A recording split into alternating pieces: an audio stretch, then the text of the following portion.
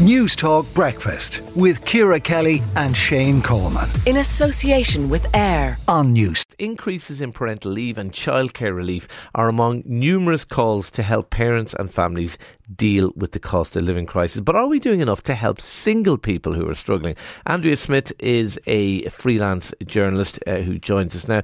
Andrea, do you think single people are getting a raw deal? Look, Shane, we've always had a raw deal. From the wedding presents we don't ever get to all of the things that come, all of the benefits that come with being married, you know.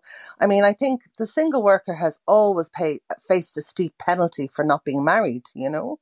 And there was a study from the OECD in 2018 that found that single workers with no children were bearing the brunt of Ireland's personal tax regime. And it's a bit unfair, I think, you know, because in a lot of cases, running a household means that you have the very same bills, you know. When I'm trying to heat or light my home or pay the broadband or any of those kind of things, I'm paying the same amount as anybody else, but I'm also paying more tax than if I was married, you know.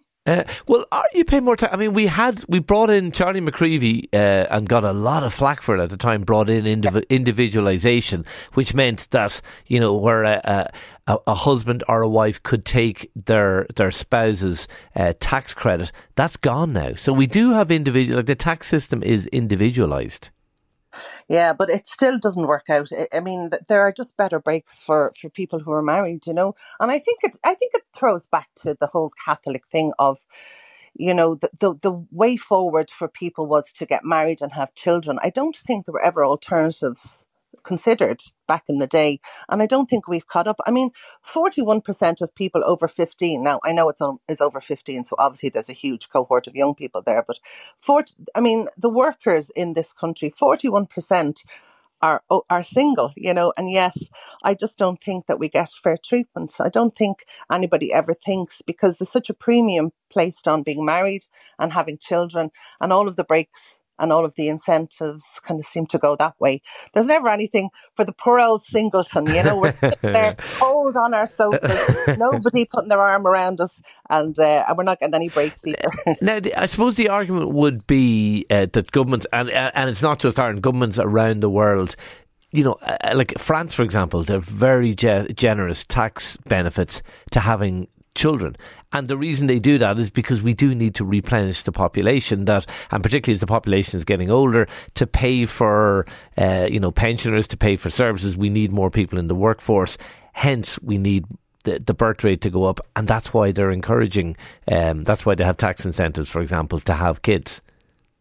Yeah, and then other people would say that all of the damage it's causing to the planet as well, with the overpopulation of the planet. So, you know, I don't know how you win this one, but I do think that, you know, single people are at risk of poverty, I think. I mean, there was a report done in the States. There's no equivalent one here. So there was one done in the States that found that single women were having a much harder time making ends meet than married women, and that 1 in 5 unmarried women was found to be living in poverty, and single women were more than 3 times likely than married women or married men to live in poverty. So I just think that, you know, the poor old single person really faces a lot of challenges that aren't considered, you know, because okay, no, you put a strong case. I mean, what would you like to see happen?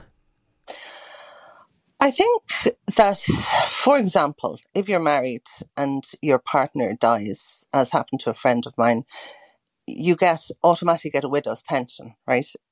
Even if you're working full time. And I know Rosalind D wrote about this actually in The Independent before, that she didn't feel that she needed that pension, but it came automatically even though she worked full time. And I think that, you know, when you're a pensioner, there's a living alone allowance. And I think maybe that is something that should be considered in cases where people are finding it hard to meet if they have one income coming in. Because as we know, mortgages and rent are hugely expensive. They're a huge proportion of people's salaries. And, you know, there isn't often a lot left over at the end of the day. And particularly this winter now, when you're going to have ESB bills coming in that are, or electricity bills and gas bills going up, and we're all terrified of that, you know. And I think, you know, as I said, it's going to be a cold winter when you're sitting on your sofa with no heating and nobody's arm around you, the lonely singleton. Okay, all right. Andrea, thanks indeed for talking to us. Andrea Smith, freelance journalist there. Let us know what you think. 53106 at a cost of 30 cents. Do you agree with Andrea? Let us know what you think. News Talk Breakfast with Ciara Kelly and Shane Coleman. In association with AIR. Weekday mornings at 7 on News Talk.